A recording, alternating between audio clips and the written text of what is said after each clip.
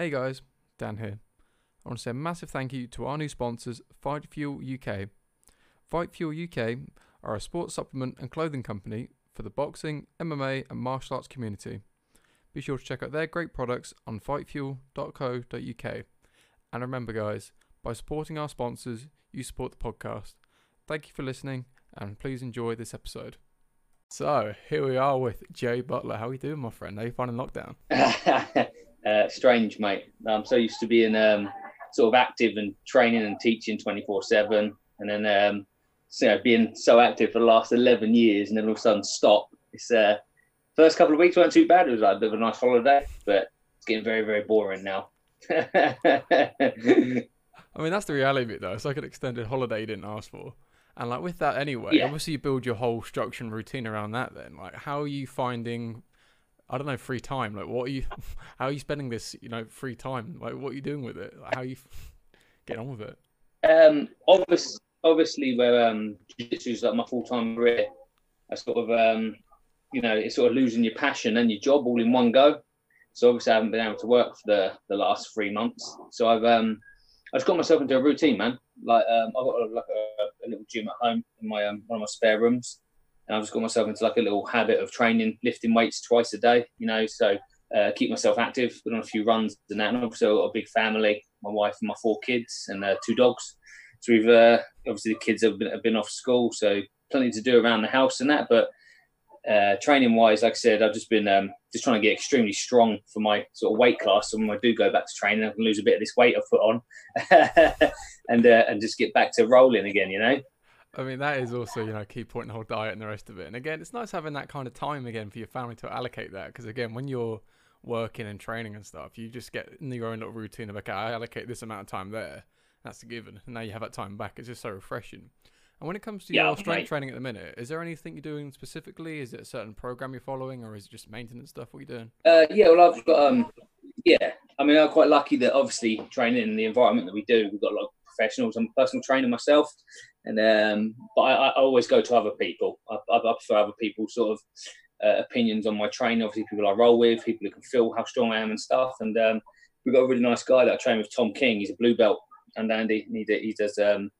He wrote me a nice strength and conditioning program a few months back, and I didn't have time to do it because I was cutting a lot of weight to get ready for Polaris and other shows that I was fighting on at the time.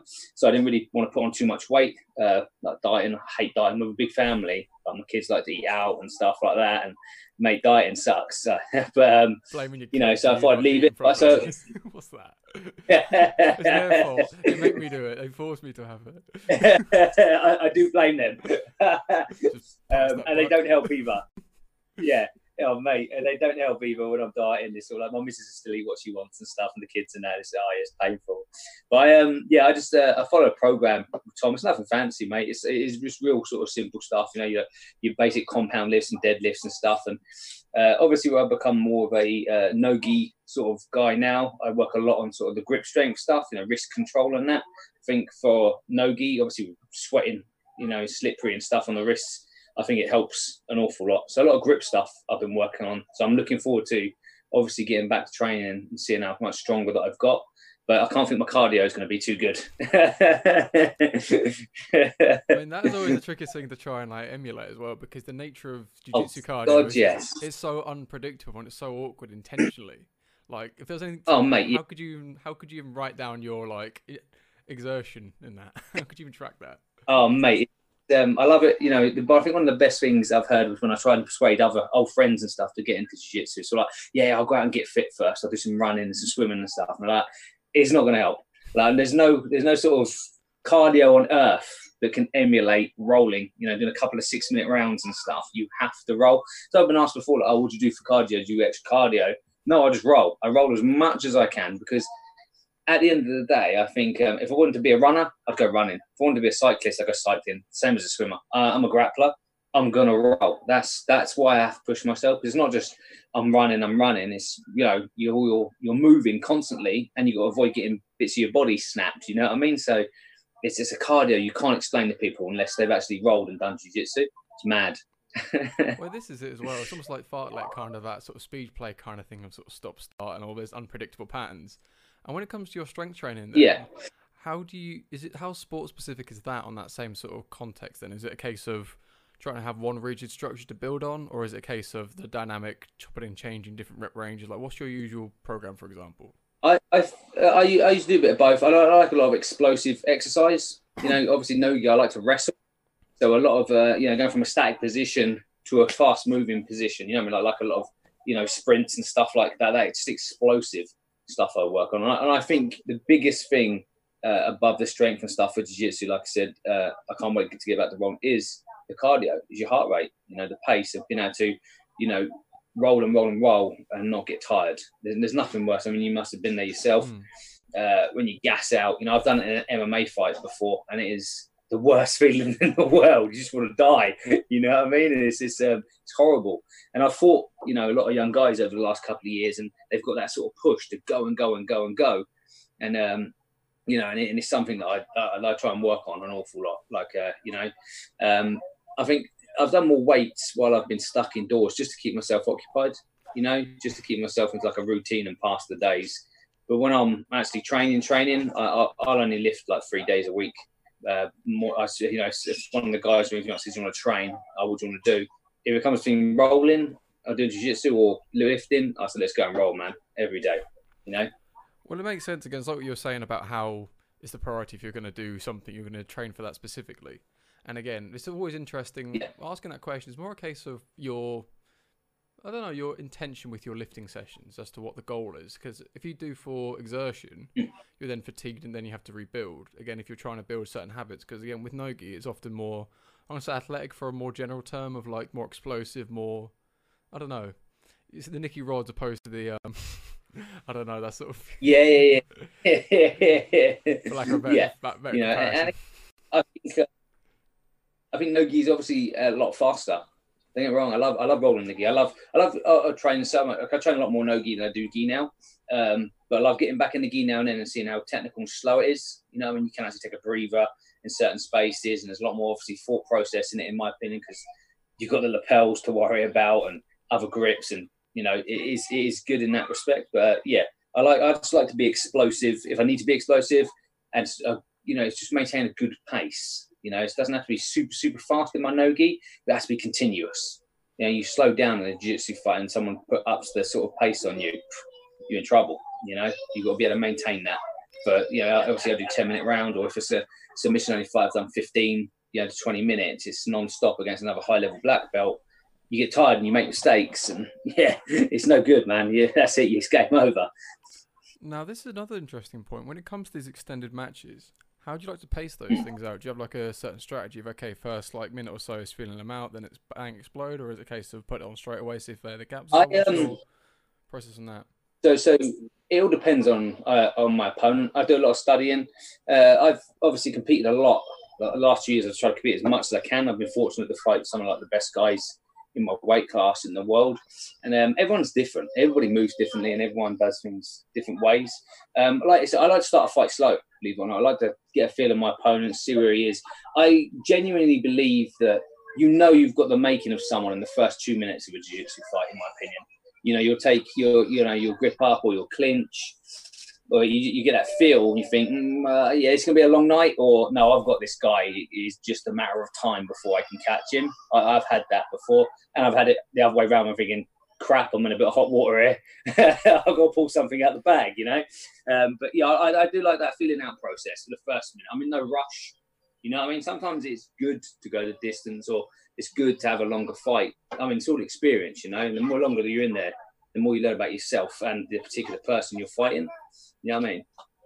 Now, with that, it's really interesting the way you're describing these different sort of scenarios. Again, what I thought was really interesting is how you said you had MMA fights and you're still calling jiu-jitsu matches fights, because normally there's that big like dick swinging debate of, oh no, it's not a fight, you're not punching each other, and you're like, oh, and so on and so forth. Well, I think and that is a common misconception. Define a fight. What is a fight? It's one person trying to beat another person in my eyes. Obviously the difference between MMA is you're not getting punched and kicked, but you're still going to get your limbs broken, your knee joints twisted, and your neck torn off. You know what I mean? So I'd say in a jiu-jitsu fight, you can still get a lot of pain. So, in my eyes, it's still a fight. I'm still fighting to beat someone and make them quit, basically. And you've got to beat someone up to make them quit, you know? So in my eyes, I still class it as a fight is a fight, you know? Well, I think the people who argue if it's a fight or not have got too much time on their hands, I think, of all the things you're worrying about. I mean, like, if that's the biggest priority, call it what you want, but...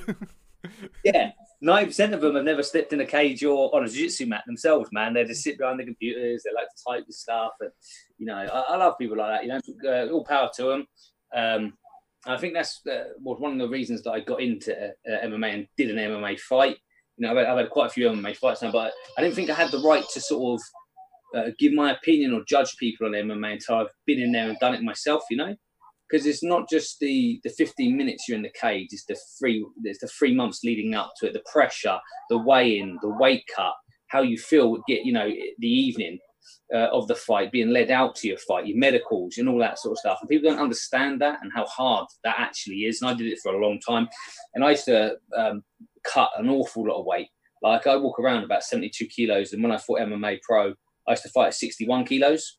So I used to do like a 10 or 11 kilo weight cut. And when I made my BAMMA debut, I did 10 kilos in 24 hours for that.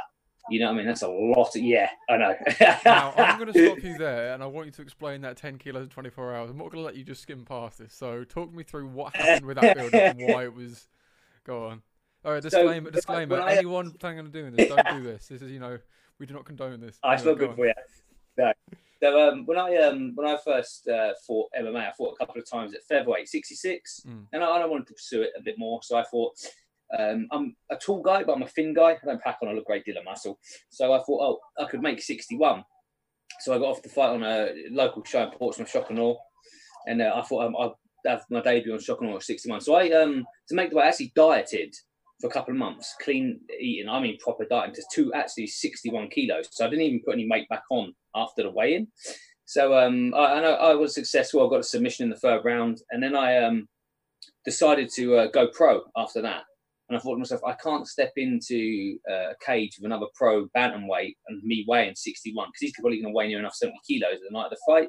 So I started to experiment with weight cuts and stuff like that. And I think I started down to 68 and then dropped the day before to 61. So I did like 7 kilos the first time I did it. And I did it quite comfortably. I'm quite good at like that mind over matter, sitting in a sauna. We do 10 minutes in, 10 minutes in a miner out, 10 minutes out. You know what I mean? And just continues until I drop that weight. And for BAMMA, I thought I was finding another good grappler. I thought I'll go in a little heavier. So I did the weight cut, but I started at 12 o'clock on the Thursday. I got down to 62 and a half, got the train to Birmingham in my sweatsuit, weighed in on the BAMMA scales, and I was a pound and a half out. So I had to do another hour sauna. And this is not, oh God, my mate was sitting next to me drinking a nice cold Coke, and there's me in a sweatsuit. He's not your mate. He's not your mate. What is that? That's evil. I was suffering, man. I was suffering. And I tell you, the hardest bit was getting there, thinking, maybe their scales were a little bit lighter. I'll be on, and getting it, you're a pound and a half over. And it's like, no, I've got to go back in. That's the hardest bit, is having to get back in. But I did, and I made weight. And it ain't fun. Like that much weight in 24 hours. There's a picture of me on my Instagram after I did it, and I don't look healthy. It's madness.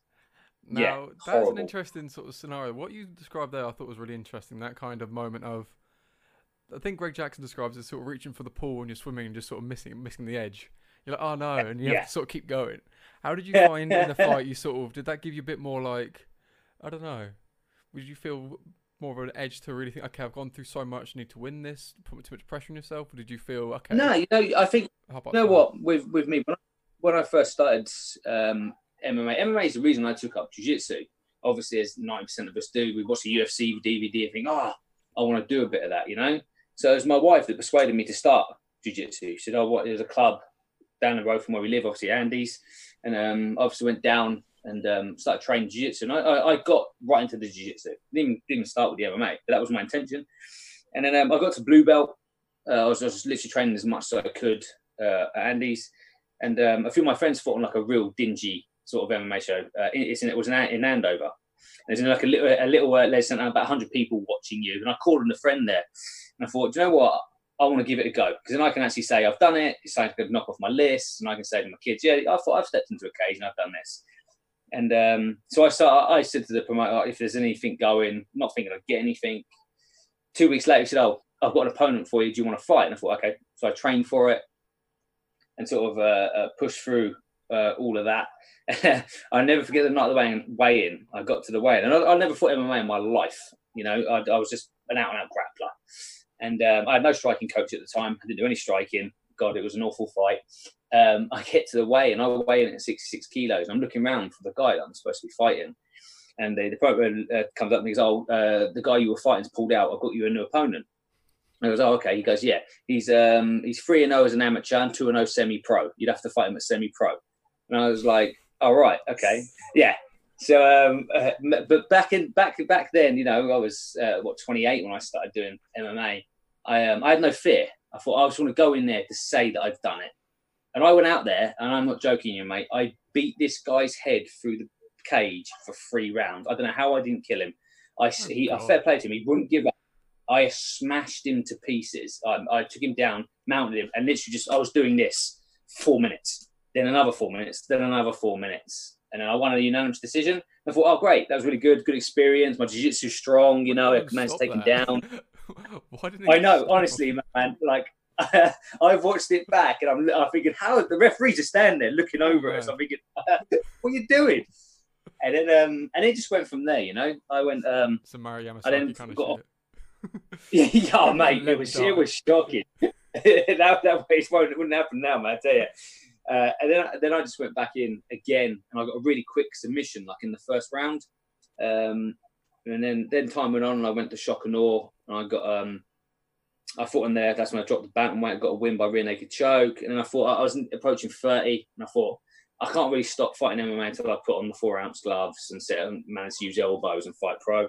So I said I'll turn pro. I got a pro fight, and I think I rear naked choked my opponent in sort of like 1 minute and 30 seconds or something like that.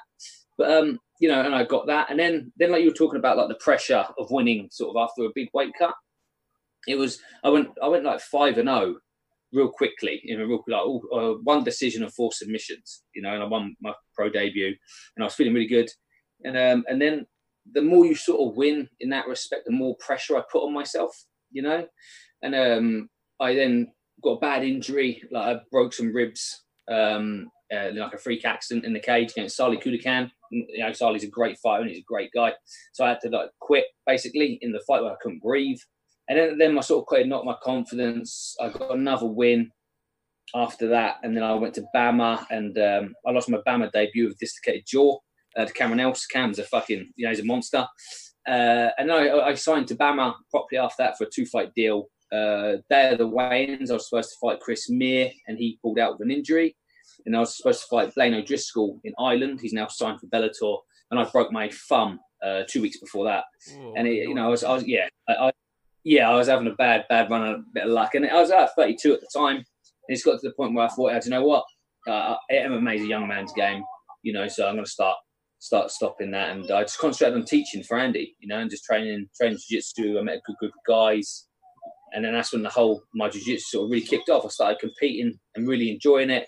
And I got the opportunity to fight on Polaris a couple of times. You know, I've been on Grapple Fest 4 times, Battle Grapple 5 times. I've lost count of how many submission shows I've fought on now. Everyone in the UK, pretty much, you know, and I just kept it going, enjoying it more and more, you know. I mean, there's a lot there to sort of break down. I mean, let's jump around timeline. Yeah, one thing I really want to get into is the way you were describing your MMA journey.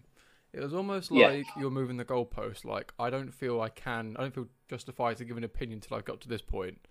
Actually, not until I get to this point, and so on and so forth. Did you feel the same with your jiu-jitsu at all? Did you feel a point that, okay, I can't feel a certain way or achieve a certain thing until I've done this, that, and the other? Yeah, in some ways, I think there's the thing with jiu-jitsu. It's funny. It's like a lot of things. Like there's a lot of politics in jiu-jitsu, isn't there? Everyone thinks their jiu-jitsu is better than yours, or my coach is better than yours. This, that, and the other. You know, I'm one of these guys. You know, I'm a first degree black belt now. You know, I got my black belt from Roger Gracie, probably the best grappler ever to have walked the earth. Obviously, with the exception of Gordon Ryan at the moment. You know, so I did earn it. You know, I earned it hard training. You know, obviously under tutelage of Andy Roberts for all these years, he's been really good to me. and stuff. And so too many people have got an opinion. I see a lot of on the underground. I don't post much on the underground, but you'll see like someone put a move in. What do people think of this? And you'll get sort of, and this is no offense, I don't want to sound like I'm arrogant or a snob or anything, but you get sort of a few white belts and blue belts will comment on that saying, oh, I think this is better, that's better, I should do this, you shouldn't do that.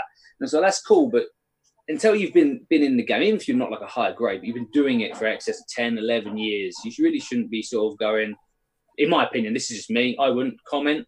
I'll just, if it works for you, it works for you. If it doesn't, it doesn't. You know what I mean?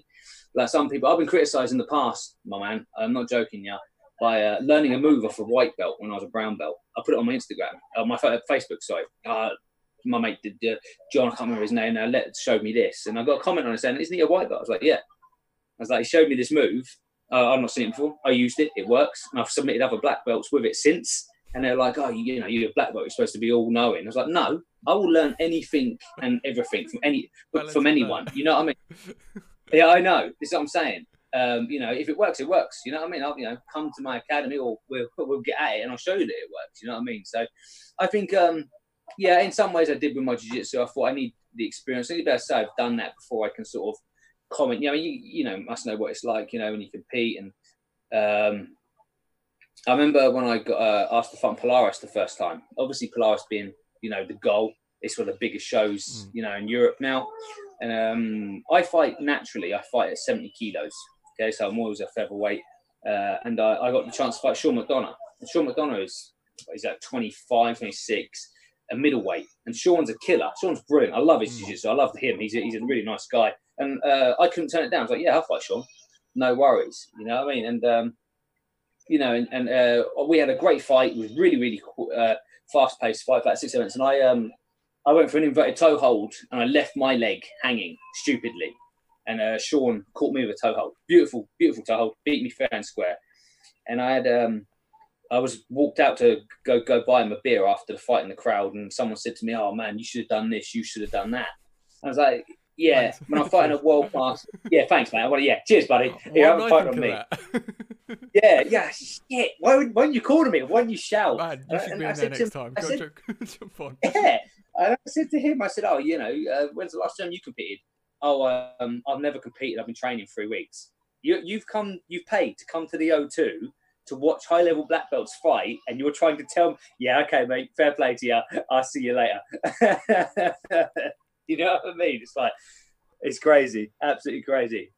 I feel where the real, the blurred lines seem to come from is the whole concept of it being an art and the word should and these definitive kind of ultimatums that you should and shouldn't do things. I think the word you can, you could, you should, you shouldn't have to, but here is something you could do. There's meant to be interpretation. Like, this is why people got their own games, because there's a criteria of information and you can pick and choose what works and what doesn't. To then say you should do this means like, what does that mean? Exactly. And I like the way you've said that. People, again, people are different, man. People, I believe your jiu-jitsu is a reflection of your personality. Okay, some people are quite serious characters. they take things very seriously. I, even at 37 now, I like to fuck around. I like to mess with my mates, play jokes, and this is why my jiu-jitsu is quite flamboyant. I like flying submissions. I will dive for stuff. I will give up position to try a crazy sub, just because of my personality, And I've seen it with a lot of my friends that. A lot of them are the same as me. They're just freaking off the head. They like to have a good laugh, and their jiu-jitsu's crazy with it. But I've got also friends who are a bit more seriously and take things a bit more seriously in life, and their game is sort of just technical and slower. So, like you said, like it's jiu-jitsu. It all depends on your game and your personality and how you like to do it. I like my jiu-jitsu to be entertaining. You know what I mean? I think one of my prime examples of that is when I had the privilege of fighting Brad Pickett on Battle Grapple, and obviously my grappling is more advanced than Brad. Brad's a fucking absolute killer. His wrestling is incredible. And he's one of the nicest blokes I've ever met. And I've learned a lot. Oh, mate, he's a legend. And I've learned so much from him since we fought. He come and trained with me a few times. I pick his brains about his wrestling and stuff. So when I went into that fight, all I had it in my head was, I'm going to try and out-wrestle him. Because if I can out-wrestle Brad Pickett, I can out-wrestle anyone in my weight class. You know what I mean? I think because I respect his wrestling so much. And obviously our fight went to a draw, but I put Brad on his butt as much as he put me on my butt, and I hit the first takedown as well, you know. And I had a few private messages of other grapplers after that. Oh, why didn't you just sit down and try and leg lock him for 10 minutes? Is that because it's boring? He's a wrestler. He's MMA royalty. Why? He's not a leg locker himself. I wanted to try and out wrestle someone that I know was better than me at it. You know what I mean? So I wasn't bothered about it being a draw, you know. It was more, what hurt me more is, why didn't you just sit down and try and leg lock him? Because chances are I probably would have caught his ankle, but to me, it's sort of like, well, you know, yeah, you know, it was fun to wrestle a guy that has got far more superior wrestling than me, and then it just lets me know after that fight where I am. You know what I mean? And it was nice. It was a good fight. I enjoyed that one. Well, that's a huge part of it as well. Like, if you were to ask yourself, what would be more rewarding, getting a leg lock within a minute against Brad Pickett, or taking him down once, like completely? Like, you'd take, you know, the harder stuff, the thing that's more meaningful, less expedient as such. I've been ripping off Jordan Peterson for the last how many podcasts, been obsessed with that book. But this whole thing about what's meaningful, not expedient, this thing of like, this is what you're competing for, and the match-to-match kind of progress is more important than the end result in itself and the way you develop as a grappler. And one thing I really want to pick your brain about is your mentality of taking grappling matches in post-MMA fights, and how you treat the winning and the loss and the preparation, and how serious you take the whole situation. I think if you're, in my opinion, grappling MMA, I take the same way. You know, if you're going to sign up and to fight someone, and again, like I say, grappling fight or MMA fight, regardless of the punches and the kicking, you have to commit 100%. I hate people that sort of half-ass stuff and they talk a good game, but they're not willing to put in the work. I will, you know, my jiu-jitsu is not the greatest, it's effective, but one thing I will give myself credit for, and I don't credit myself a lot. My biggest critic is I've got a good work ethic, man. I can work and work and work because I enjoy doing it. You know what I mean? I can just train and train and train and train and train and train and train. So if I was to sign my mental prep for sort of, you know, a grappling fight and an MMA fight, it's pretty much the same, man. I'm just going to go out there and give it everything I've got. I'm not afraid of losing. This is why I've been complimented by people. You'll just fight anyone. Well, why not? At the end of the day, when I slow down, I mean, you look at the last 2 years. You know, I'm 37 now. I shouldn't be really fighting the people I'm fighting. I've had the privilege of fighting Ashley Williams, Camille Wilk, Frank Rosenthal. You know what I mean? All these world-class grapplers. There's not many people that can say they've done that. You know what I mean? Like Tarak can say, yeah, I fought him. I've been in with the best of them. The only thing that always worries me, it's not the losing, is not performing the way I know I can. I hate that. I hate it. When I fought Kev Corkill on Grapplefest, I won a decision. You know, I had him in a real nasty knee bar towards the end. And you know what I mean? I watched the video back a few weeks ago, and his hand was up to tap. And I let go way too early, you know. But I didn't perform in that fight. He frustrated me, the way he moved and the way he inverted and stuff like that was quite frustrating. You know, he's a good grappler, and it threw me off my game. And that's what I hate. That's the mental side of things. I hate. I don't mind losing, but I want to lose to someone who's better than me and not to myself. If you understand that, you know. Well, this is a different sort of issue, really, isn't it? Because the whole thing of winning and losing are different conversation to your performance. And again, if you just submit some sort of journeyman like straight away, I mean, you won your fight, but what does that mean? And if you lose to someone better than you, that's not really the point. It depends on how the match actually went. And one thing I want to really get into a bit more, I think it's quite interesting, is the way you were saying initially at the start about moving the goalposts so you can have the validation to then have an opinion. And then you're saying about being your own worst self-critic. And then again, when it comes to this performance and everything else, do you feel... How are you with yourself? You sound like you're not your biggest fan at the best of times. It sounds like quite self-depreciative, really. Maybe it's because I don't want to sound arrogant. You know what I mean? Like I don't know. It's just something that I do. I when I finish training, sometimes I will go back when I get home. So I don't live far from the academy. Obviously, I basically live at the academy. I'll always try and, I don't know. It's just maybe I've been like it since I was a kid. I always pick out what went wrong that night. Why wasn't that effective enough on this person? That worked yesterday. Why isn't it working today? You know what I mean? I'll always find, because it drives me in some ways. It helps spur me to go, okay, tomorrow I'm going to go back and that move is going to work. And I catch the timing on that or a certain grip. on the move that wasn't working. I don't want to be one of those people who thinks I'm the big I am. I can do this. I can do that. I've been here and I've been that. I'm proud of my accomplishments, man. Like I've accomplished a lot in jiu-jitsu, and I did well in MMA as well. I went from fighting in front of 200 people in a dingy leisure centre to the Barclaycard Arena in front of 7,000 people.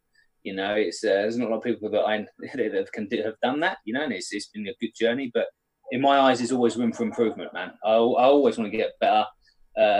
Especially with the sort of opponents that I have to fight. I mean, I think one of my biggest learning curve was when I fought Ashley Williams. I've had the privilege of fighting Ash twice now, and we've become quite good friends. I talk to Ash a lot, and I look up to him, even though he's like 10 years younger than me. And there's sort of levels to jiu-jitsu. And I fought Ash on, I think it was like 14 hours notice on Grapple Fest. I was supposed to be fighting Neil Atkins. I was all prepped for that. And then I get a phone call about 7 hours before I'm about to drive to Liverpool. And Chris says, look, Neil's going to fight Spencer Hewitt. Do you want to fight Ashley Williams? Because no one else will. And I was like, yeah, of course. I mean, it's Ashley Williams. I'm not going to turn that down. Yeah, I'm on my way. And Ash got my back. Right, after like 2.5 minutes, we had some good wrestling exchanges, and he had my back until the very end of the fight. And he didn't finish me. I wouldn't give up. I wouldn't quit. And I talked to him about the fight and afterwards, and you just realise that there's always, like I said, there's always someone better than you. And Ash Williams is sort of the level that I want to be. You know what I mean? He's, in my eyes, he is the best featherweight in Europe at the moment, without a shadow of doubt. And I know he's a lot younger than me, but he's who I sort of aspire to be like, as good as him. So I'll always criticize myself and go, right, he's doing this, he's beating that person. I haven't. I've lost to that person. What's he doing right that I'm doing wrong? You see what I mean? So I use them sort of things to drive myself to get better at what I do and what I love, which is obviously jiu-jitsu. I mean, with that, again, there's so much to sort of go into, and so shout Ash Williams. My podcast with him will be released soon, probably before this one comes in, so shameless plug. Yeah. Just drop it in there. Again, it is really interesting, again, the way you're, I don't know, attributing value in the certain things of, I don't know, aiming so high and everything else. And when it comes to your, I don't know, reference points, so you've got the goalposts as such, your sort of points of validation, your sort of peaks to sort of get to, and this is like a tangible accomplishment. Do you feel you've got that list? Do you feel fulfilled in jiu-jitsu? Like, if you were to say, do you know what, hang up my gi and my no-gi shorts like tomorrow, I'd be fulfilled with what I've achieved? Or is it a case of searching for that final fulfillment as such? I wouldn't be achieved, my man.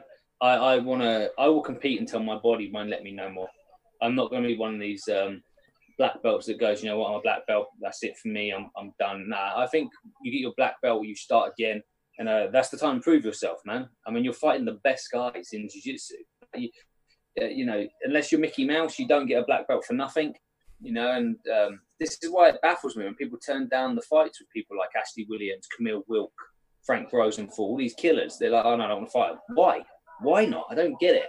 The worst thing that happens is you're going to lose. But I'm telling you now, you get to speak to these people, befriend these people and talk to these people. I've learned so much from Ashley Williams since we fought. It's mad, and then I use that jiu-jitsu now. So when I'm fighting other guys, it makes me better. I think I took a lot of what I learned from Ashley and I used it against Marco Canna. And Marco's a killer. When I first started jiu-jitsu, I looked up to him. He was that black belt. Oh my God, that's Marco Canna. I watched him beat my own instructor twice. I've seen him beat Andy twice. And I got offered to fight Marco last summer.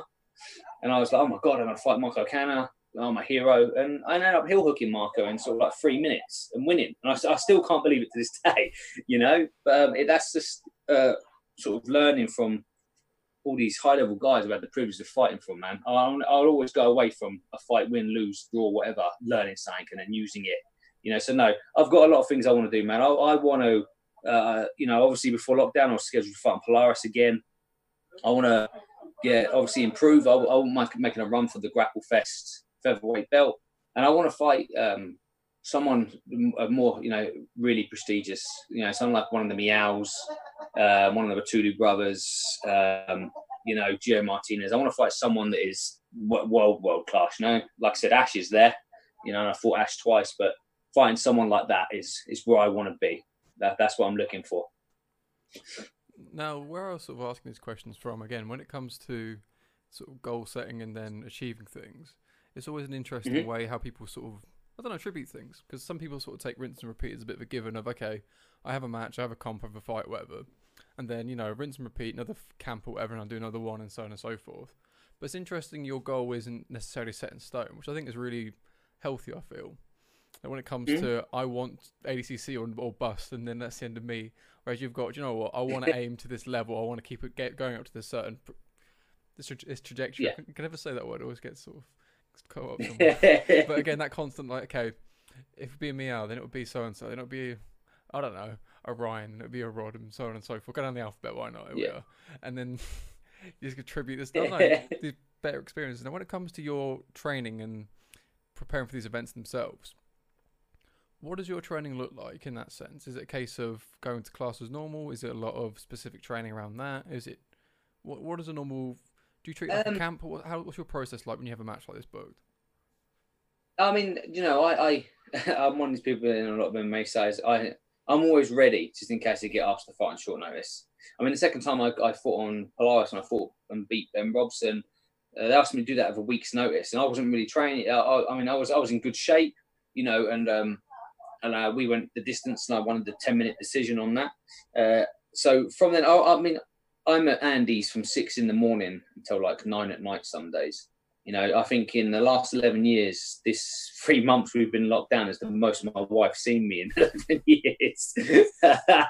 I eat, sleep, and breathe it, man. Like I said, I used to work in the gym. And I quit my job in November, and I started working at Andy's full time, sort of PT and jiu-jitsu, and teaching more classes for Andy um, in November. So I try and train as much as I can, man. So I say a typical Monday for me would be I get to the academy for 6 in the morning. I PT till about 9. I do my S&C. I'll teach the day class at 1 o'clock, and I'll roll in the day class until 2:30. I'll go home at 2:30, do the school run for the kids, help my missus with the dinner, and I'll be back at the academy for 5. And we've got specific no-gi comp classes, which are all ADCC rules, so hill hooks and everything. So just be a room full of black belts, high level purple belts, and brown belts, all trying to kill each other. And this is what we do: is we do half-hour wrestling rounds, so short 3-minute wrestling rounds, and then we do half-hour full rounds, just bang straight away. So no rest, just we're going and we're going and going. And then I'll teach the beginners class straight after that, then teach an advanced class straight after that, and I'll roll again in the advanced class. And I pretty much repeat that every day. Saturday's probably my day I rest a bit more. I'll go down and I'll do the leg lock class in the morning, 8:30 till 10. I'll teach the MMA until 12, and then that'd be it. I won't train again until Monday. I always have Sunday off. But, we've got a good group of guys down Andy's. I'm always at the end of a phone. People ring me and say, "Are we up to? Do you fancy getting some rounds in?" Yeah, man, I'll meet you down to the academy and we'll get rolling, So I'm always doing something. I'm always rolling or learning. And, I do a lot of, I don't just obviously, being a black belt, think that, okay, I can stop learning. I travel to London a lot. I train with a lot of guys in London. I still pay for PT, so I have other black belts as well. Just other black belts I've seen compete and gone, cool, I've not seen that before. I want the details on that. I mean, I won't just sort of search a video and go, oh yeah, that's roughly what he was doing. I like to feel the move being done to me and think to myself, how would I get out of that? What can I add to that? And get it from them. So, I look at myself like I'm still a white belt. I'm still learning. I'm still training, and I just try and train as much as I can, man. I'm just obsessed with it. I love it, and that's why this 3 months has been freaking hell. With that in itself, and what I want to get into then is your sort of progress and development in that in itself, because again, it seems quite exhausting that Monday to Friday kind of burning out doing everything, and the weekend kind of recovering. Like, regardless of the structure of the sessions themselves and the things you're learning in your own development, how structured is that? Does Andy plan that for you as such? What's on the curriculum? Is it a case of you're getting this out in advance? What's your plan? I basically learn from a class sort of once a week, and that'd be the hill hook class on a Saturday. It's a class that I don't take or I don't teach myself. I go as a student. Okay, so I'll go to that class as a student. I'll do the normal sort of warm up, do the techniques, and then roll. So I've got a good group of guys, 7 or 8 guys that I train really closely with. A lot of them corner me. They're like brothers to me. And they really push me. They've all got their own certain niche. Some are leg lockers, some just out and out great grapplers. And I will spend, hours and hours every day with these people, and we'll be rolling, drilling techniques and learning. And like I said, I'll make a few trips to London throughout the month to go and learn from other black belts. So David Anuma has been a big help up at North 12 in London. I go see him, man. That man's jiu-jitsu knowledge is crazy, you know. And we'll roll, and he'll show me some stuff. I'll show him some leg lock stuff, and we just go from there. But you know, like I said, I'm always trying to learn. You know, I do some of Andy's classes a week. Andy's not there as much at the moment. He's been very, very busy with he's doing all that, his tactical stuff with the army, which he's been really successful with. So it gives me the opportunity, which he's given me, which is really nice, to teach a lot more, which I love. I love teaching. I love helping people. So yeah, man, it's just I get my learning in, you know, through like I said, I'll learn from anyone. I've got guys that train at other places, other people, guys that come in. You know, I've had Brad after me and Brad fought. Brad's come down the academy a load of times to wrestle with me and roll with me and stuff like that. Phil Harris, another former UFC fighter from Gym 01 in Portsmouth, he comes down, you know, bring some of his guys with him and stuff. So yeah, man, it's a good team. We've got a good bunch of people there and stuff. And yeah, it's good, man. It's good fun. When it comes to your teaching and your learning, how would you like to do it in a sense? Is it more build a foundation and then keep on topping that up? Is it a case of building a structure and then trying to work from there onwards? What's your ideal preference in how you teach people?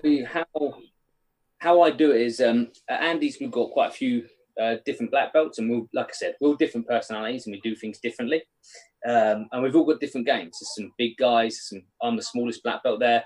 You know, you've got guys that roll differently and like to do things differently. For my classes that I teach, like I teach all day on a Monday and stuff, a Tuesday and a Wednesday, and then PT throughout the week, is I'll always have like a theme of the month. I don't like going to a class and you get shown this one move and the next week you're in a completely different position. So well on, where can I go? I like that move we did last week. Where can I go from there? So I'll pick for my beginners classes, you know, basis that would be like mount. So we'll do 2 weeks of mount attacks and 2 weeks of mount escapes, and they let them go off and play with that. And then we'll revisit it, you know, so many months down the line after we looked at other positions. It'd be the same with my advanced class. Just before we got locked down, I was looking at Keenan's gubber guard and his lapel guard and stuff like that. You know, we started real basic with that. As he, you know, I've got a friend of mine that went off and used the gubber guard for the first time at competition and ended up submitting both guys in his division and winning gold. You know what I mean? But I like to keep it fairly structured, you know, just a bit of repetitiveness over the coming weeks, and it keeps people interested. You know, it keeps me thinking, I've got to go back to Jay's class, so I don't want to miss a session because then I'll miss a move or a defense to a move. You know what I mean? So I learned that way. I found it easier to just I take an area and I'll build it. I'm building it. You know, I think that's helped my jiu-jitsu over the last 11 years, is that bit of structure. You know, if it's something I'm interested in, I'll stick to it. I remember when I was a purple belt and I wanted to be good at straight footlocks. Just a straight footlock. Obviously prepping for your brown belt where you can do toe holds and knee bars. And I spent 6 months, man. I'm not joking you, 6 months. And all I would, and this is crazy, but all I allowed myself to do is a straight footlock. Straight footlocks. I learned how to do them from everywhere. Every sort of guard, how to get out and how to defend them. You got to the point where some of my training partners were saying, Jay, fuck off and do something different. I'm sick of you attacking my fucking ankle all the time. But I stuck with it, you know, and it's benefited now. Now that heel hooks are the big thing and leg locks are huge. And, you know, like everybody should be learning them, I think, regardless of grade. It has helped my leg lock game, you know, no end. Now, again, there's so much to go into with that sense. So let's... Sorry, mate. No, don't apologise, mate. It gets so interesting. So when it comes to So you've got the structure. When it comes to the drilling side of it, and yes, the systemic of learning as well, because, again, the amount of variables when it comes to jiu-jitsu, say if you show an armbar from guard, for example, the amount of counters, defences, intricacies and details, how do you find, I don't know, keeping it applicable? Because, again, if you show it from quite a rigid sort of stable position, that's a very specific area to sort of go over as such, if you see what I mean. Yeah. I think it's breaking down a move of, you know, so say if I am looking at an armbar from closed guard, it's breaking down, it's not just showing the armbar from closed guard, it's how to pull guard, how to jump guard, how do you get to that position to execute set move. So how I would teach a class, if you said to me, Jay, I want to learn an armbar for closed guard, I'm like, okay, no worries. I will show you how to jump guard correctly or pull guard correctly first, apply the armbar, and I sometimes give the students a sort of a choice, you know, do you want a defense to that armbar or a what if? from that armbar. You know, as an instructor, you get that kind of, what if I did this? What if you did that? What if you did this? I love a what if. You know what I mean? I think it's great when people are asking this, what if I do this? So I'll give people the option of that. You know what I mean? So, you know, someone can have it in their head, okay, when I roll later on, I'm going to jump guard, attempt this armbar, and see what my opponent does. And 9 times out of 10, they'll pull off one of the what ifs that I answered in class, and they'll be able to catch them the counter from that and just build from there. This is why I say, like, I'll do it for a period of time, say 6 weeks on a certain area. So people are coming in, week out, and they're like, "Oh, there's that move number one, and I've got 2, 3, 4, 5, and 6 moves from that one move." And this is the thing with jiu-jitsu, isn't it, man? It's just that continuously doing it and doing it and doing it and doing it, you know. And that's why it takes so many years of dedication to get to like a level where you can go, okay, I can do that, I can do that, I can do that, I can do that. It's just practice, practice, practice, man. That's why I like to repeat a lot of stuff, you know. Now, with that point in itself, it takes me quite nice to this sort of point as well, that you're sort of talking about the sort of nuances and the sort of details there and all the what ifs and all the very specific areas, because we could do the same technique and it'll be different. Everyone does it in certain ways in this sort of details. Yeah. How do you feel about the actual grading system in jiu-jitsu because of how open it is to then apply a very closed system to you'll have this belt rank? How do you find having a physical rank instead of, I don't know, an open-ended kind of spectrum as such? Yeah, I mean, that's a difficult one. I mean, you're going to have that in all sort of martial arts, I think. You know, when I was way back in 2009, when I was pushing for my blue belt, and you know, I wanted to be a blue belt after all the blue belts I roll with and stuff. And I had a friend say to me, "Look, you know, what kind of blue belt do you want to be?" And I was like, "What do you mean by that?" He goes, "Well, you know, there's blue belts and then there's blue belts." And I was like, I didn't quite get that until I got, you know, further in through the ranks, purple belt, brown belt. And you realize, you know, I train at a lot of different academies, and you can roll with other purple belts, other black belts, and think, you know, I've got them, I can destroy this guy. And it's not because I'm better than him. It's just, did he get graded a different way, or has he been doing it as long as he's dedicated as me? Doesn't mean he doesn't deserve a black belt. It just means, you know, I train 7 days a week, he trains 4 days a week. You know, it's a very, the scope of skill level is not always dictated by your belt. Like, I think over the last 3 or 4 years, that's been proven more and more when you're seeing purple belts tapping out high-level black belts in competition with heel hooks and leg locks, because a black belt believes, I don't need to know how to heel hook and that because it's not going to happen to me. But that's bollocks, because I've seen it day in, day out, man. I've seen it day in, day out. Purple belts destroying black belts with leg locks, you know? So, yeah, I don't know. When we get graded at Andy's is very, very sort of strict with his grading. You don't really get anything for free with Andy. You know, I was a white belt for, I think 19 months I was a white belt. And when I was training, man, I was training so hard. And the amount of times I thought I was going to get a blue belt, nah. But, you know, I kept going, you know. And like I said, for me personally, like I said, it's everyone's individual journey. When I got my black belt, I knew I was a black belt, but I wanted to be a competitive black belt, and that's what I work towards. You know, just being a competitive black belt. I don't just want to be a club black belt where, you know, you turn up 4 days a week for 10 years, and okay, John's been doing that. He's dedicated. He's your black belt, John, for commitment. No, I want, when people roll me, yeah, shit, Jay is a freaking legit black belt. You know, that's what I wanted. But that's just me personally. Other people got different opinions on it, you know. But for me, yeah, you know, your skill level's got to play a big factor in your belt. And I also think attitude, you know, you've got to have a good attitude to progress in jiu-jitsu. I hate people who just demand stuff or think they deserve stuff because they can tap certain people out and that sort of stuff. You know, it doesn't work like that. You know, so it's a hard road, but it's a good one, man. Now, I mean, it's a slightly different answer to what I was expecting, because what I was really getting at was more the criteria itself than it was the principles behind it.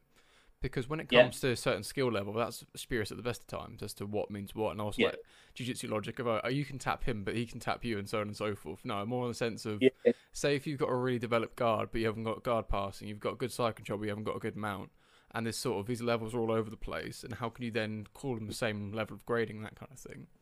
And in the same sense of, the beauty of it is almost its hindrance when it comes to regulating it. You see what I mean? Mm-hmm. Yeah. I mean, it's difficult, isn't it? You know, like I said, obviously with certain grades, there's a lot of criteria out there. Some academies follow like a syllabus, don't they? Like you have to know this to be here. You have to know that. Well, you know, anyone could get that list and go, yeah, I can pull a sweep off from De La Riva, but can you pull it in live sparring? Have you been drilling it long enough? Have you been playing with it long enough? to deserve your purple belt or brown belt sort of thing, you know. So I think with jiu-jitsu it can be very difficult, you know. And I think there are certain things you should know before you move on to another belt. Of course, you know, like white belts, they should be able to escape from mount, they should be able to escape from side control, you know, they should be able to, you know, escape, and have certain basic attacks. But I think a time factor as well, you know, with our academy, you're a blue belt minimum of 2 years minimum. You know, I mean, you don't get, it doesn't matter how good you are, what you know, who you're beating. Yeah, you know, you got that stamp on your belt. That's it. You're on there for 2 years, man. And then Andy will look at you and think, are they a purple belt level yet? If not, they're not. You know what I mean? So we follow that, Andy, sort of time limits and stuff. But yeah, it is difficult, man. Difficult in that respect. Oh, 100%. That's why I wanted your specific opinion on it. Obviously, being through various things, as well as being your own self-critic in certain points, you're trying to get your own validation before anyone else is on top of that. And on top of this whole sort of concept in itself, how do you like to build up your students? Say your white belts, day one beginners. How do you find giving them a structure, but also letting them be creative and start from the right reference point? You see what I mean? Because if they all start doing like the carbon copy things of doing the same things, when do they develop their own style? Yeah, do you know what? Like I said to you before, I think your jiu-jitsu is reflective of your personality, and I let people go. You know what I mean? I have certain white belts that will do. I expect certain things. Like I said, you know, you're not going to get a blue belt if you can't escape mount. You know what I mean? These sort of things, fundamentals. You know, obviously coming from Roger, you know, RGA. Roger's very sort of fundamental orientated. You know, and hit works. You know, so as the lower grades, you've got to have these sort of basic skill stuff, but you do you. You know, if it works for you, do it. You know, if you've tapped out 10 guys with a move that you use as a bit, you know, okay, I haven't really learned that, but it works for me. Keep doing it because it works. Our end goal is to obviously get better and tap people. And if you're doing it with that particular move, more power to you. You know, I like my guys just to enjoy their jiu-jitsu, man. If they're enjoying it, they're turning up every week, they're training hard, they progress, man, and they do. You know, and it's just So that's the sort of thing I would do with my lower grades. You know, obviously they follow the syllabus of the classes. But if they want to sort of venture off and try new things and do that, more power to you. Because at the end of the day, in our sport, knowledge is power. You know, the way I describe to my students, Andy's and stuff, is if I'm going to war, okay, I'm going to war with a white belt. I'm going to roll with him. That white belt is coming to war with a potato gun, and I'm coming to war with a nuclear warhead. I'm going to win. But every week and every month, that white belt adds something new to his army, an anti-aircraft gun, a jeep, a tank. And eventually they have their own, and then you're going head to head. That's the best way of describing it, because that's all it is the only reason that I beat white, blue and purple belts and brown belts and other black belts is simply down to knowledge. At that point, I knew more than that person. You know, I'm not athletic. I'm not I'll be 38 in February. I'm not as young as I used to be. You know, I can still beat men that are 26, 27 and that are world class. It's only because of my experience in my eyes. Because I definitely can't outpace them at my age. You know, it's all about experience, man. But I just know more than you at this point. You know, I'll put you into a point where you've gone, okay, I've seen that. What the hell's that? Wallop. You know, and that's what it's about. So, yeah, so, you know, it's experience. But I'll definitely let my guys have fun with it, man. If they want to experiment, yeah, definitely. You go off and do that. What I think is really interesting as well, it's not just the knowledge itself, it's the application. Because again, when you have, you can know what you want, but when push comes to shove, being able to do it, like prime example, you're saying there about escaping mount, like you can tell many people how to escape mount, show all the techniques you want. You get Roger Gracie mounting you, you know what to do. That's as well, man. You tell me it works. You tell me you don't. Tell me how you can apply your knowledge. Yeah, I mean, okay, yeah, but knowledge of the move, experience of using the move, I will add in there as well. Yeah, I mean, you're 100% right. Yeah, and having Roger mount you, man, is not a nice experience. Let me tell you that. It's like someone's just turned off the lights in the room and left you in the dark. It's horrible. I mean, that's where it gets so interesting with regards to the application at the further levels, because at that point you're getting tested and further, and this is where it's so interesting the way you're continuously pushing yourself to keep on getting that finer detail. Like, say if you take, I don't know, a white belt competition, you do a technique, you have 50% room for error. If you have 50% correct, you'll get away with it. Then blue, say 60%, and then 70 and 80, and so on and so forth. Then it gets the smaller percentage, the higher levels, and then you start refining your skill set to make it applicable at that point. This is where you keep on developing to that degree. Now, when it comes to your competitions versus training, what are you like on the day itself? Do you psych yourself up? Do you try and emulate something you do in training, or is it a case of just say how you are on the day? No, it's weird. Like I said, I can be my own worst critic. I try to have fun with it, man. I'll always have good people around me that make me happy. You know, I've got a couple of cornermen that are like very close friends of mine, a couple of purple belts and a few blue belts and stuff. And they've come to me to every event. They're always in my corner. You know, you watch videos of my fights, you always see Gareth, Connor, Cam, Tom, or GK, or one of these boys in my corner. Because they calm me down. And like I said, I like to fuck around a lot. So when I'm warming up, you know, backstage, I like to have music on. I'll be dancing around. I'll be, you know, just throwing up flying arm bars, flying triangles, burning bowlers and stuff that's moving around. Just go with the flow. You know, and I try not to sort of be too tense, too aggressive, too psych myself up too much. I go out there and slap hands. And, you know, the way I look at it is if it's no different to what I do every day. Just that there's people watching and I'm fighting someone I've not fought before, you know. So I just try and enjoy it as much as I can. I find I perform my best when I don't care and I fuck around more. I just go for whatever. If I go in thinking, oh, I've got to beat this guy, I think too much and I'm always one step behind. I don't let my jiu-jitsu sort of flow. When I let it flow, I genuinely believe I could beat 99% of people in Europe when I let my jiu-jitsu flow. You know, I've proven that before. But it's times when I freeze up, that's when I get caught. You know, so I don't psych myself up, man. I try to be as relaxed as I can and chill. When it comes to that as well, obviously being as self-critical as you are, how do you find not letting it be detrimental? Because again, when it comes to, you've got to be critical to be productive to then tidy things up, but at what point you're like, oh no, I'm just too shit, I don't belong here, all this kind of stuff, to then, you know what, I've put this work in, I belong here. That sort of, you know, knife edge of... Yeah, no, man. I know where you're coming from, and I've spoken this about it before. You know, this sort of moment become real for me was a couple of years ago. I was on Polaris and I was backstage, and I'm sitting in a room with Craig Jones, Lachlan Giles, Wagner Rocha, Nicky Ryan, you know, Dan Strauss, and we're all sitting on the floor after we'd all fought, sitting there with our medals on and some without, and all talking about jiu-jitsu and life in general. And I thought to myself, fucking hell, they're speaking to me like I'm one of them. These are guys that like I class as world class, and they're chatting to me like I'm one of them, you know. And my best mate, one of my good friends with me, Gareth, he told me, I said, you are. He said, you're in this changing room for a reason. You know what I mean? You're sitting there with a Polaris gold medal around your neck for a reason. You obviously deserve to be here. So I use that, you know, when I get there. I'm obviously critical of myself when I'm training. I always want to be better. But when you get there and you sit in that changing room, you look around, the quality and the sheer talent that's in that room. For me to be asked to be in that room, people must recognise my talent, and I use that. You know what I mean? I do deserve to be here because I wouldn't have been asked to be here in the first place, you know? I mean, again, that's a really interesting way of grounding yourself as such. Because when I say ground yourself, normally that comes from a place of you're too high up and you need to be brought back down. But in case you're so under, you need to be brought back to where you actually are. In a sense of, I don't know, recalibrated almost. And when it comes to that as well, do you use that on the events themselves and say, do you know what, I belong in this specific bit? Or is it a case of, if I want to get further, I need to get past this next hurdle? What is your mindset on the day itself? Is it trying to switch off and treat it like an open mat? Or is it a case of, okay, my projection relies on this next thing itself? No, I know what you mean. Like I said, man, I try not to put, I like pressure is what killed my MMA career. That's what stopped me competing in MMA. Like, I put too much pressure on myself, and it was the be all and end all to me. With my jiu-jitsu, it's going to sound bad, but my attitude is I don't care, man. I just want to go out and perform. I like what I aim for is I'd rather walk off that mat and someone go, fucking hell, Jay, that was an awesome fight. Or did you see that Jay Butler's fight the other day? The man's crazy. He tried this and tried that.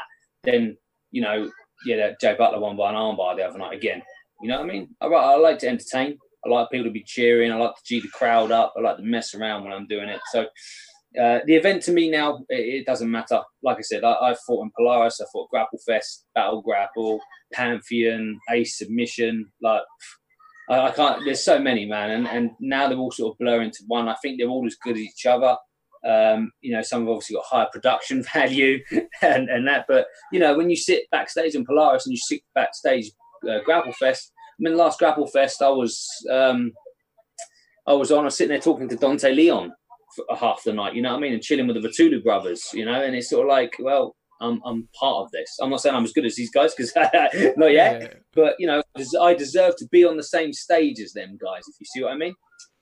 Well, that's so important when you get to that level as well, to sort of feel like you've earned your boots at that point, not feeling like imposter kind of way. Because a conversation with Ross Nichols having that kind of imposter syndrome kind of thing, when you get to this sort of level, it's that own validation as to where you get that from. And if you can get that from yourself, being as self-critical as you are, it means all that much more, because everyone's going to have that kind of like, you know, competitive arrogance of, oh yeah, I'm going to be the best in the world. Like, everyone says that, but what you believe in yourself and how you feel when no one's looking is a different conversation. Yeah, definitely, man, 100%. You know, and you know, and that's what I try to sort of instill into my head when I'm doing this. You know, like I said, you know, I fought Ross 3 times. You know, and I know how good Ross is. You know, and again, he's another character, and I learned a lot from him. You know, fighting him and his knowledge, and he's given me advice on stuff. I mean, the first time I fought him at Southeast Open, he caught me with a really messed up heel hook. It was incredible heel hook. And this is how nice Ross is. We then went back to the bullpen, and he proceeded to teach me what he just beat me up with. You know what I mean? Like, cheers, buddy. Thank you. But that's the character of the man, you know. And he I'll never forget that event, because he pretty much walked round after he'd won our division. It was me, a Brazilian guy, and Ross. I fought Ross in the first round and lost to Ross. So then I fought the Brazilian guy straight afterwards to see who would fight Ross again in the final. So I lost to Ross by heel hook. Then I beat the Brazilian guy by heel hook, and I had to fight Ross again, and I lost again by heel hook. So that was our division done. Okay, Ross was gold, I was silver, this Brazilian guy was bronze. And what really took me was then Ross went to this Brazilian guy and goes, "Oh, do you want to fight? Do you want to compete against each other?" And he's like, "Division's done. You've won." He's like, "Yeah, I know. I just want to still compete and see how I get on with you." And Ross did it, beat him like it was nothing. And then he went on to like basically ask as many people as he could to fight. He didn't have to. He'd already won. He already got the gold medal. You know what I mean? And I said to him, "Why did you do that?" And he said, it's all experience. Learning how to cope with that sort of body type, that sort of game. What's he going to do? What's this person going to do? And he just says he does that week in, week out. So competing to him now is just like rolling at the academy. So I've taken that, and I try and do that as much as I can, because it becomes the norm, yeah? You know, you don't think about getting up and getting in your car in the morning and going to work, do you? Sometimes you don't even remember the journey home, because you do it day in, day out. So this is why I try and compete as much as I can. It's no big thing. I'll literally sign fight contract after fight contract. I'm fighting this weekend. I'll fight this weekend. I'll fight that weekend. You know, because it's just the same. It's the norm. What are you doing this weekend? I'm competing. You know, and it becomes, you put less pressure on yourself. You can enjoy it more. And that's when I open up with my jiu-jitsu more as well. I mean, a lot of it I feel comes from the fear of the unknown. I mean, that's really interesting in that kind of way of Ross is like, you know what? Whilst I'm here, let's get a cue. Exactly. Ticket, let's get comfortable. Then take up your follow-up ticket to find out how I beat you, and I'll break it down for you. Yes, you know, it's brilliant, man. But you know, and again, as I was saying earlier on about levels, and Ross Nichols he's incredible, man. Like, he's a great bloke as well. You know, all these top level guys are nice. You know, and that's the worst part. Ross is just, no, yeah, I know. You know what I mean? And you know, I've fought him 3 times, and I've trained with him a load of times as well. And yeah, he's just so good, man. And I like that. I like when I lose to these guys, because it inspires me to then train and think, how is he that good? I want to be that good. And that's why I'll just keep going back to the gym and getting better and better, and seek out these people to train with, you know. I don't just stick to obviously training at Andy's. Like I said, I travel a lot. I go to London a lot and try and train with as many different people, and people that are a lot better than me, you know, because you don't learn if you're beating people up every day, you know.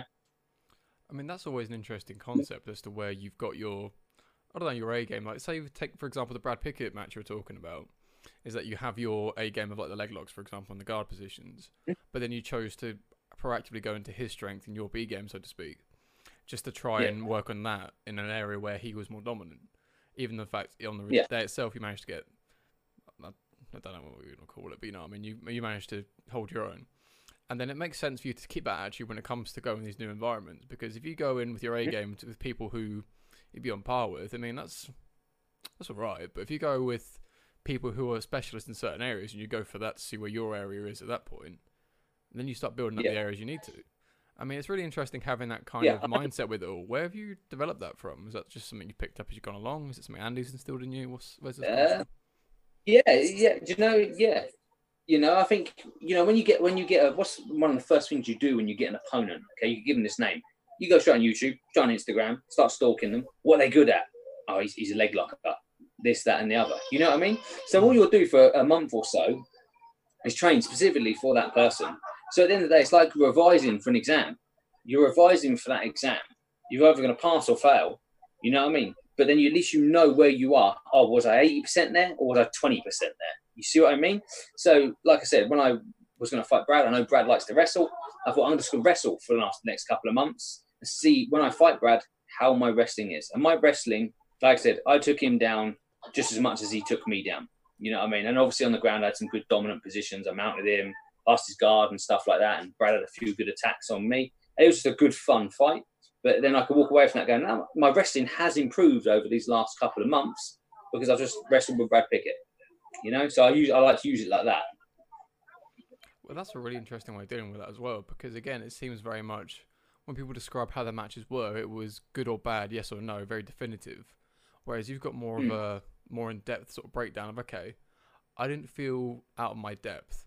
I know I didn't come up with the right result, but certain things I felt, I was pretty much there, or this, that, and the other. And you can break down a lot more. Okay, if I'm going to be critical anyway, I'm going to be more analytical as well.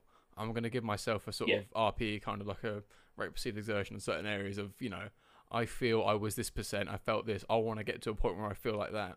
And again, you can really develop in that intricacies because you've got more data to work with. Because if you say, oh, I'm shit at leg locks, what does that mean? Does that mean you're shit at defending certain positions? Does it mean you're shit at getting certain things? Is that and the other? I mean, tell me what a leg lock is. Like that term leg lock, that means it could be anything. That's a big area, man. That's a big bloody area. Yeah, it's just trying to get better, man. That's all it is. It's just you just got to get better. Constantly training, constantly seek out new people, and fight the best. Never turn down fights with better people ever. It's not about your reputation, man. It's about how good you can be and how good you want to be. And in my eyes, like I said, I've got a few people that that I want to be as good as. And people like Ross and Ash Williams, these guys have had the privilege of fighting, and they're world class. And I'm not there yet, but that's where I'm gonna be. I know I will be. I've got the determination and the work effort to do it, and I know I can. And I'll just keep going until I feel, okay, I'm on a par with these guys. I mean, I think you have to beat him enough times. You think, do you know what? You'll be smashing them, and you'll be like, I think I'm good enough. When you're already up here somewhere, you'll be like, okay. Just bring yourself so far down, thinking, you know what? With all your medals around your neck, thinking, I'm like, am I even good at jiu-jitsu? Thinking,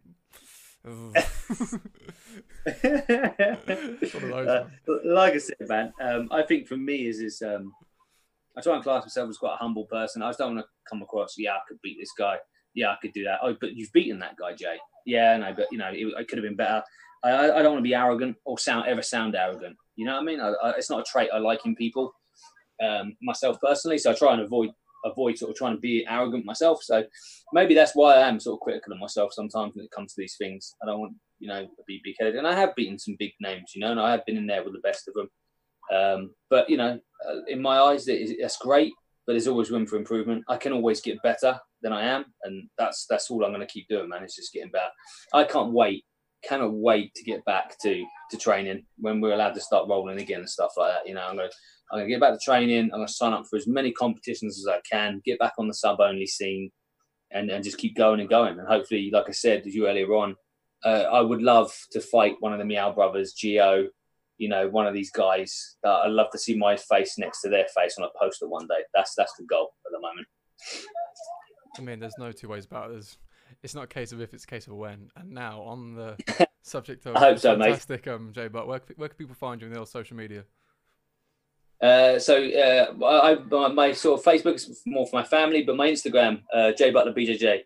I post a lot of stuff up on my Instagram, a lot of stories. Obviously, I've been through a lot over the last 3 months, not just with the lockdown, from being diagnosed with cancer and beating cancer.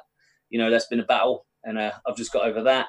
But yeah, Jay Butler BJJ on Instagram, man. Give me a follow. And I post up techniques, my fights, and breakdowns and stuff on there. So yeah, give us a follow. Awesome, that being the description. Today's episode was brought to you by Mauler MMA. Use code FCMMA20 at checkout for 20% off on all products on maulermma.com.